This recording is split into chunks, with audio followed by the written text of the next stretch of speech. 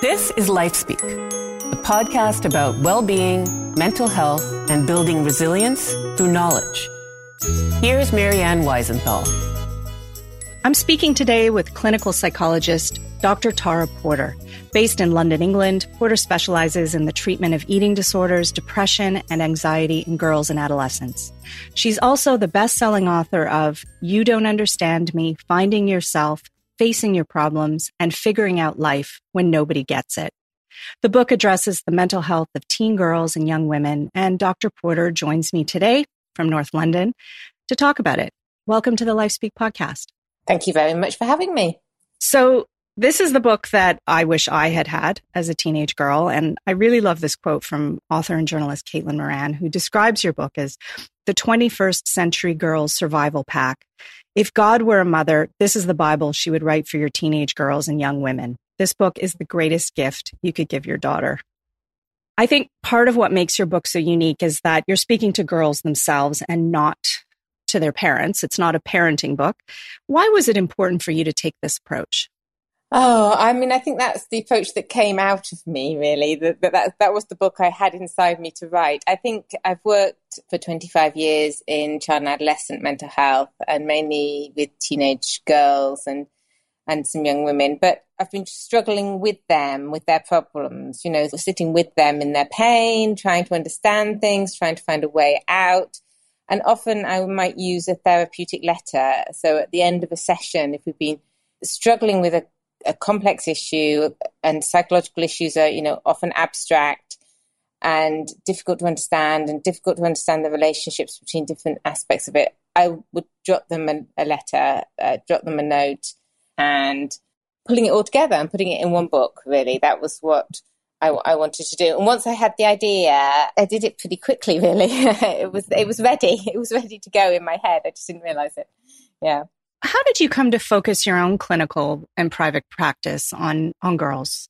Well, I've worked in our National Health Service for 28 years. I've actually just wound that up, and I just was in a team where we were treating teenage girls and young women, and I found I sort of had a natural affinity to it, and that was just where I specialised more and more and more. Yeah, I don't know why that is. I do really enjoy working with teenage girls. I think part of why I enjoy working with teenagers actually is because there's such an opportunity for hope with teenagers. So, and I'm sure some of the parents listening to this podcast probably aren't feeling that right now. They're feeling that they're stuck and they don't know which way they're going, and are they ever going to be out of this? But when you're working with teenagers, they are on a developmental trajectory anyway. Their life at 15 is never going to be the same as their life at 25. In a different way to our lives at 45 might be pretty much the same as at 55. It's just not, we just don't have that rate of change later in life. And so you're kind of jumping on their developmental trajectory when you're working with them. You can nudge them in directions. You can sow seeds in their minds about how things might be different, or hope for the future. Hope is a big thing for teenagers, actually, and often when teenagers write to me or talk to me at the end of therapy, they say to me, "Oh, well, thank you for keeping the hope alive. Thank you for," and I do always have that in my head about how their life might be different. I guess I've just seen that a lot now, that I've seen teenagers come out the other side of it, things be a bit better, be different. It is a very hopeful tone, the book. It isn't doom and gloom. I mean, you cover a lot of topics, family, friendships, anxiety and worry, attraction and sex, food and body image, screens. Why these particular topics? How has your sort of 25 plus, 28 years, I suppose, practice shaped what you felt was important for you to be speaking to girls about in this book?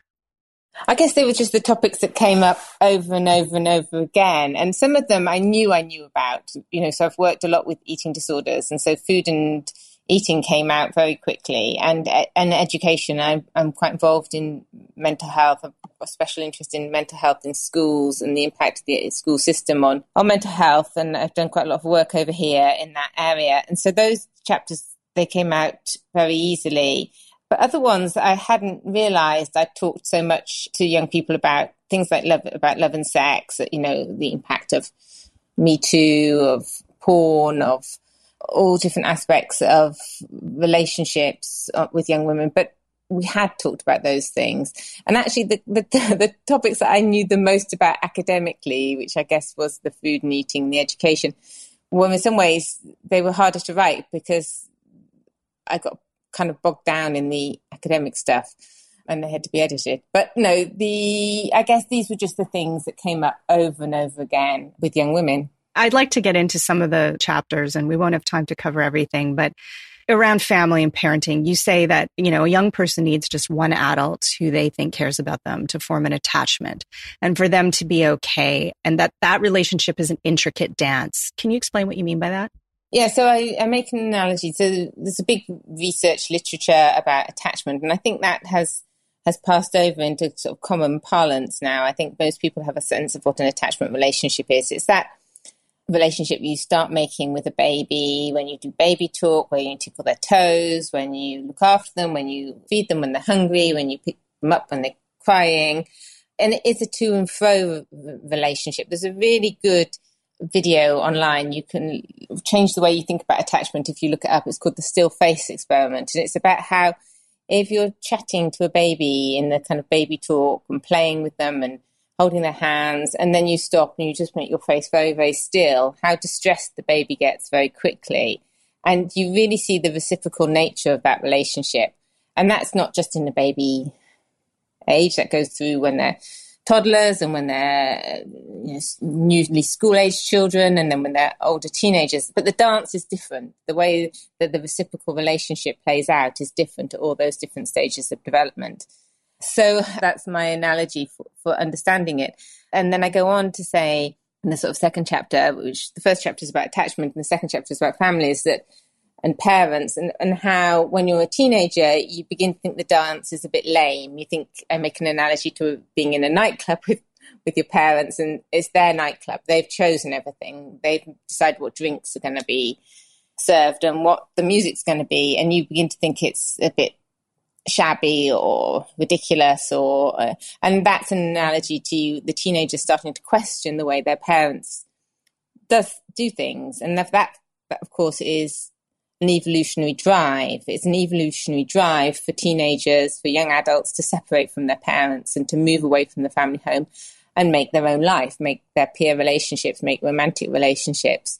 So I'm trying to explain in those two chapters, it's like a how-to guide for teenagers about their parents. How do parents work? What's going on here? Why are you getting these feelings? Another topic that you cover, which is very intense for young girls, is friendships, and that you say female friendships are less about shared interests and more about shared mental spaces. Can you talk about that? Yeah, so this is a generalization. It's not true for every girl or boy, because I'm going to compare and contrast, but often boys' friendships are more about shared activities. So they tend to play soccer together or hockey or they like to game together, and they have a kind of a script almost that goes around those shared activities. Whereas girls' friendships tend to be about connecting through their words and connecting about talking about and thinking about the same thing at the same time.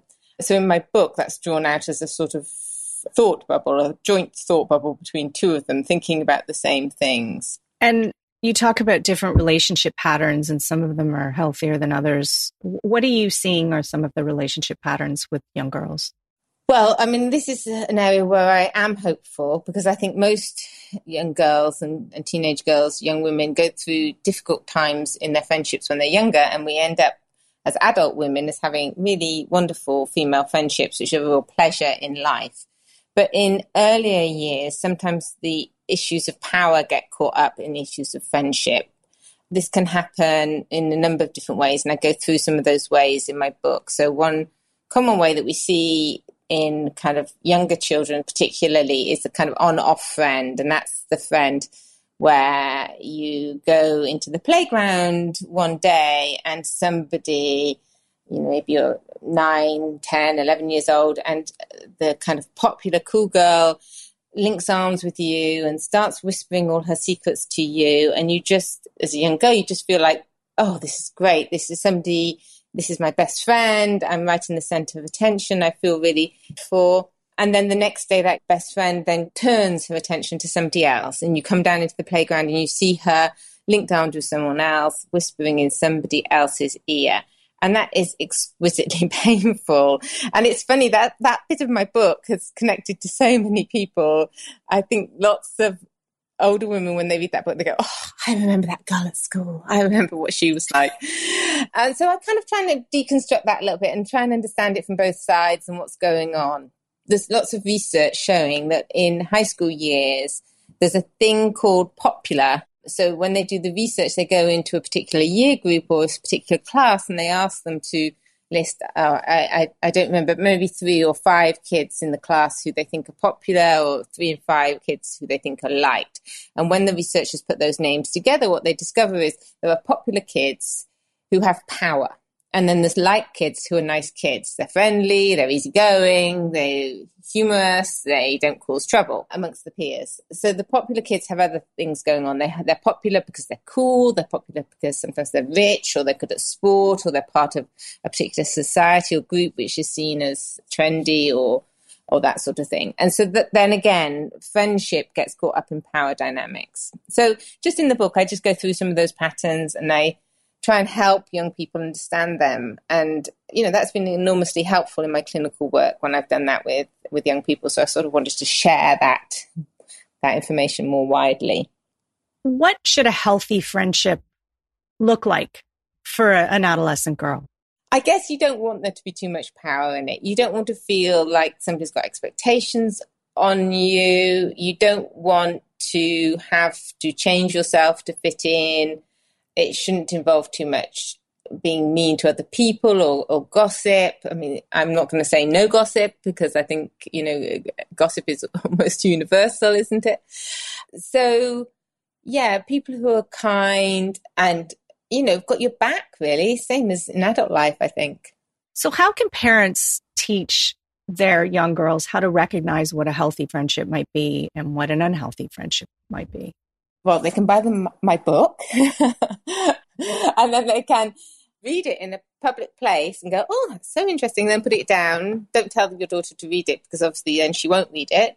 But if you do that, they might actually pick it up and they'll probably get engrossed with what healthy friendship and what an unhealthy friendship is. I think it's really difficult, isn't it? No child has ever said to me, I wish my mum would give me more advice. In fact, none of the adults I work with say that either. In fact, I don't think those words have ever been spoken by any woman. I wish my mum would give me more advice. No. So I think what you've got to do is there's lots of listening. There's lots of being empathic, of being curious, of asking clever questions, of reflecting things back. You know, I think parents often go in saying, well, she's not a good friend to you. I think you should just leave her alone. And of course, in doing that, you're often dismissing the complexities of the power dynamics and the choices and perhaps more realistically, the lack of choice that you sometimes have as an adolescent in a school setting. So plenty of listening. If you do feel like a bit of advice is going to come out of your mouth, say the immortal words, do you want my advice about this before you speak it? Sometimes you might want to throw in an aside. Oh my goodness, that sounds like an on-off friend, or that sounds like that girl is popular rather than nice. And that will perhaps elicit a little bit of curiosity from your daughter to ask back, well, what do you mean an on-off friend? What do you mean that she's popular rather than nice? You know, those sorts of things. So that's what I would do. You mentioned that young girls tend to have healthier friendships when their parents' parenting style isn't accomplishment focused.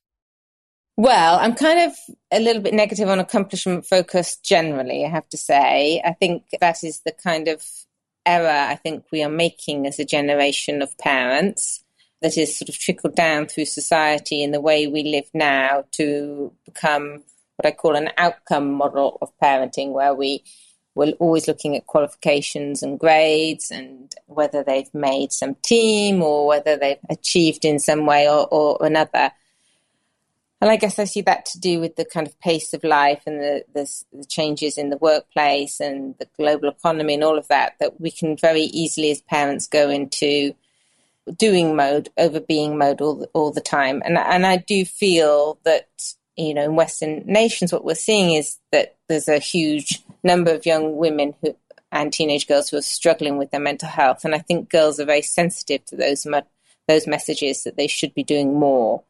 So I guess I see kind of accomplished-based parenting as something we probably all need to be thinking about and reining in a little bit, and just being conscious that our children can be very sensitive. And lots of the mental health difficulties that I see in clinic are girls feeling that they're not enough, they're not good enough, they're not smart enough, they're not achieving enough, they're not pretty enough, thin enough, they just aren't doing well enough. And however wonderfully they're doing, that kind of accomplishment-based parenting is, I think, well, it's like a petri dish on which that kind of feeling of not being enough it can grow.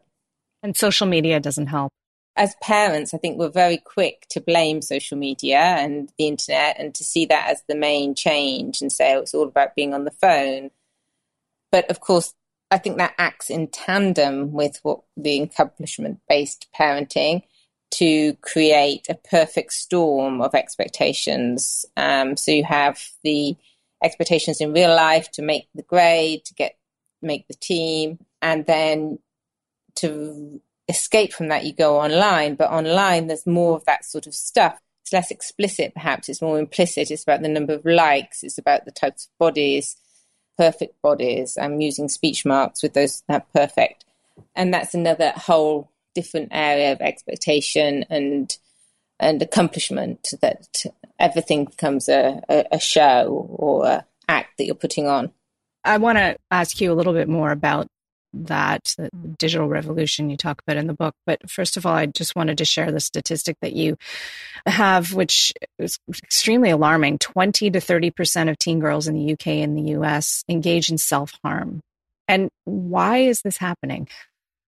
I think it's happening for two reasons. I think the level of distress amongst teen girls and young women is consistently showing up as high and increasing. So compared to when you nail down into the statistics about mental health, the teen girls and the young women seem to be the young people who are the group that are suffering the most. They seem to be having the most mental health difficulties. So there's an enormous amount. What do I mean by mental health difficulties? I guess I mean that there's an enormous amount of distress out there in teenage girls' minds, that they're feeling bad about themselves. They're feeling those sense of expectations. They're feeling like they're not good enough. And when people get in that distress, whatever we call it, whether we call it depression or anxiety or shame, it comes out somewhere. And sometimes it comes out in something like an eating disorder, and sometimes it comes out in something like self-harm. And self-harm has, co-occurred with the digital revolution.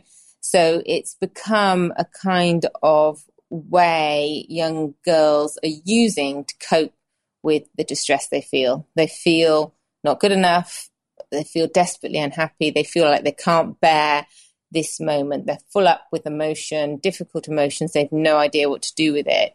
And they're aware of self-harm. It's out there in the ether. It's out there on social media. It's out there in mainstream media, stories about self-harm. And so it's one of the available options to deal with this enormous sense of distress. And it fits for lots of the girls in the sense that they feel that they're not good enough. They feel like they need to suffer, that they're bad. So I think it's both those two different factors. It's both that it's become a method that is out there, that people are talking about, that they're aware of, that a generation ago it wasn't, and because the amount of distress out there is bigger. I'm going to get to give you an opportunity to speak more, hopefully, when we move forward in this conversation. But before we get there, you talk about the fact that we're living in an anxiety epidemic. Why has today become so stressful for young people? I think I've touched on this already. I mean, in my book, I draw it out in a set of circles becoming smaller and smaller. And I guess I see that the pressure from society, from things like social media, from the kind of global economy, from the pace of life that we're living at, has an impact on communities. Communities are less connected. There's less, I personally think this is a great thing, but there's more women in the workplace, but there's less women at home looking after their kids in the way there were a generation ago, keeping an eye on stuff.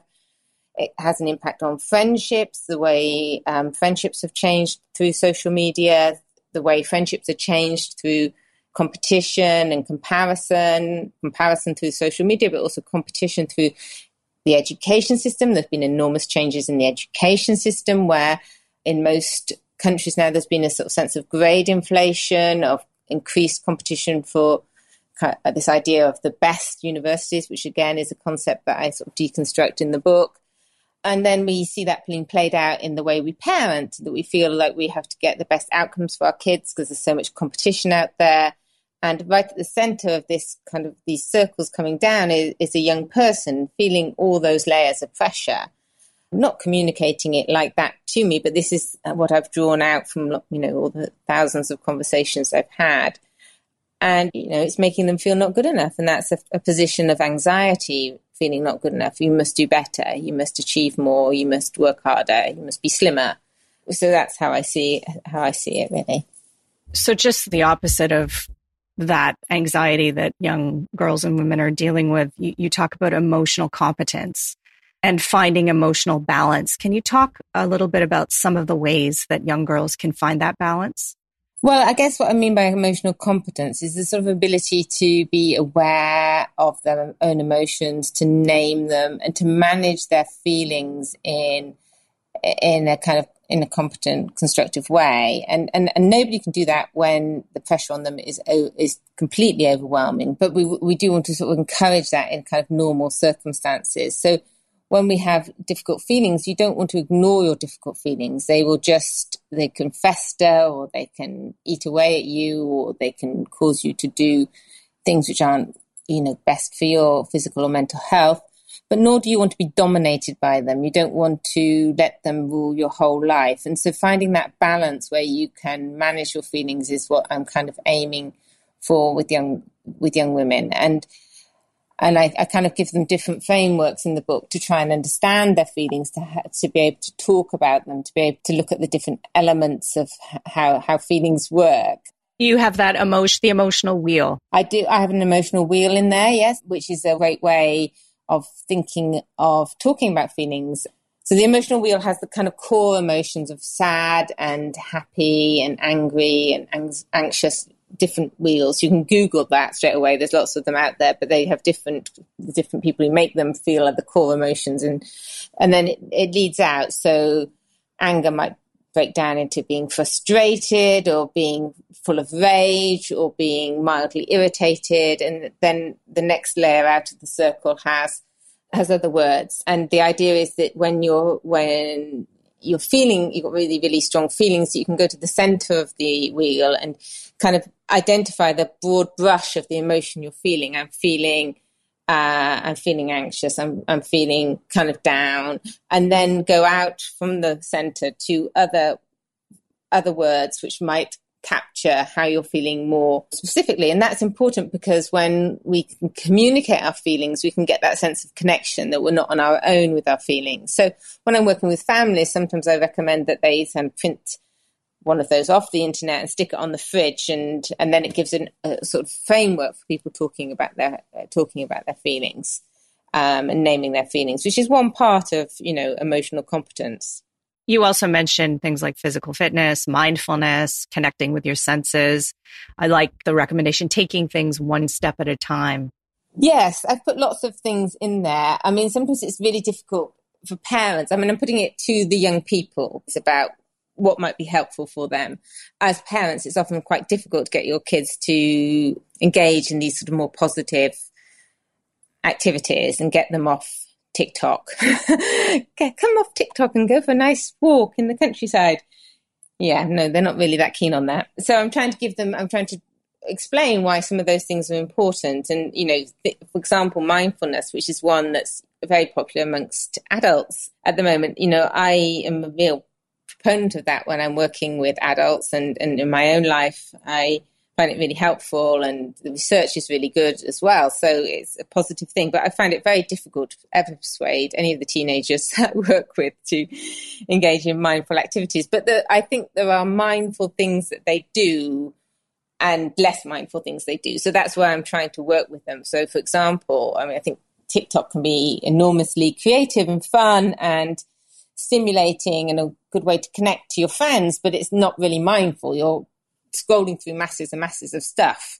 But sometimes kids can be quite mindful when they're watching reruns of their favourite show. Friends seems particularly popular for that. But just allows them to be, the pace of life is slowed down. It's very predictable. They're in a kind of zoned out state rather than a kind of highly stimulated state. So thinking with young people about what might help them be less stimulated. That's just a little example, but there's lots of examples like that in the book. Yeah, well, mindfulness can come in lots of different forms. I mean, when we're just staring out the window for 30 seconds, that's a mindful moment, even if it's maybe not something we've planned or set out to do, right? So I imagine, as you said, a teenager watching a show like Friends is a form of mindfulness for them. Exactly. And I guess we just know that there's less mindful moments now, that we all do it. We don't stare out the window for a moment on the train, or we pick up our phones, don't we, and scroll. So thinking about things like that, and thinking about exercise and how that can be helpful, and often people aren't keen on it, all the different aspects of how we can manage your feelings. You know, when I was reading the list of things that, you know, are part of this anxiety epidemic, you know, the hyperconnectivity, lack of community, lack of pastoral care and education, you talk about the focus on grades and accomplishments. You know, as a parent, it's extremely daunting to read this. How can we be helping our girls and young women to thrive in this environment as parents? Oh, I hope it isn't too daunting. I hope it's got some good ideas in it as well. I guess lots of different ways, and hopefully there are those ideas in the books. I think one of the most important thing to remember about those teenage years is the sense of connection. And, you know, so when the stuff about grades and accomplishments tips over into damaging your connection, you really need to be thinking about that, because the teenage years are difficult, and your kid is going to come up with some problems at some point. They're going to get into difficult romantic entanglement. They're going to be under pressure to drink or to take drugs. They're going to perhaps make a mistake on what they want to study or on passing the right exams at the right time. And what you want your kid to be able to do is you want them to be able to come to you and to be able to talk to you about it. You don't want them to be on their own with that. So I guess the most important thing is keeping that sense of connection. Added to that, I guess I would be creating times when you can be with your teenager and not be asking them to do anything. So the difference between being and doing is a really important one. And I think that's really difficult. You know, that's, you know, something that as a working mum, that, you know, you come in from work and you almost have a list of, have you done this? Have you done that? So trying to keep hold of that kind of being space of just, and related to that, to both of those really, is where opportunities tip over from opportunities into expectations. So we can often want our kids to have the opportunities that we didn't have, be that to play soccer or to travel or to go to a particular college. And that can be great to offer them that opportunity. But sometimes we offer so hard that it becomes internalized, it becomes an expectation on them. And that can be really difficult. A lot of the kids I see who are distressed have a lot of expectations on them that they've internalized, that they think they have to get 90% on the test always, or that people will be disappointed in them. So I guess those three things, the sense of connection, the sense of being with them rather than doing things, and opportunities rather than expectations. I mean, you've mentioned a lot here about not to blame social media for everything, but, you know, our kids are on their phones. And you wrote an article for the Guardian newspaper about mobile phones and anxiety. And you say our phone is like a scab that we know we shouldn't pick. I mean, how can we be supporting our children? I mean, I'm speaking personally as a child who's begging to have a cell phone, and I'm terrified of giving it to her.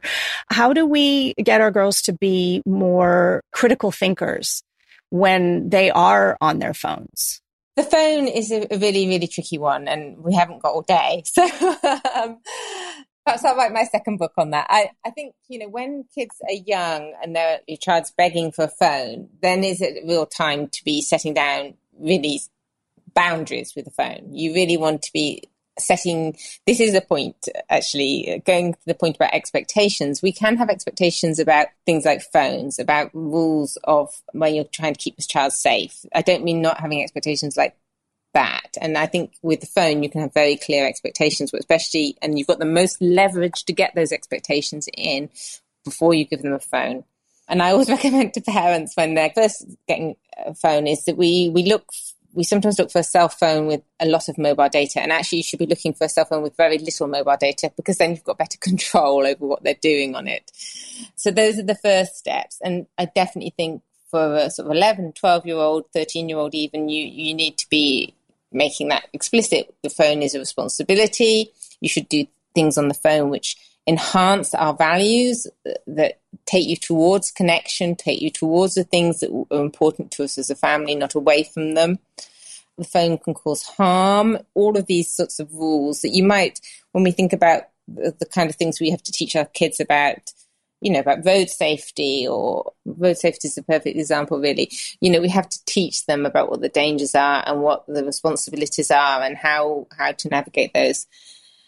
Later on, it becomes more complicated, and older teenagers are very reluctant to take their parents' advice about phones because they think we know nothing about them, and they've got a point, really, because they've grown up with them. They're natives in phone land, and we're immigrants to phone land, so we know less. We have to keep it up to date. We have to know what's out there. Your child's friends are often a really good source of information. When they're hanging around your kitchen table, they're much more willing to show you what Snapchat is or that sort of thing than your own kid generally is. And keeping the connection, keeping it light, talking about it so that they trust you, and sometimes throwing in that little nugget of information or advice about it when it's the right moment.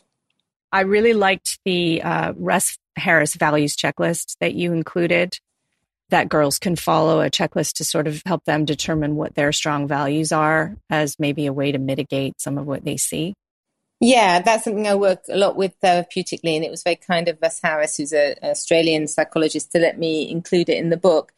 So the idea is that you're just trying to identify what's important to us, not in terms of our output or outcome or accomplishments, but just in the way we want to live our lives, whether being adventurous is more important or being quieter is more important, whether being studious is important, whether being fun-loving is more important. So trying to help them see what they want their journey to be like, really.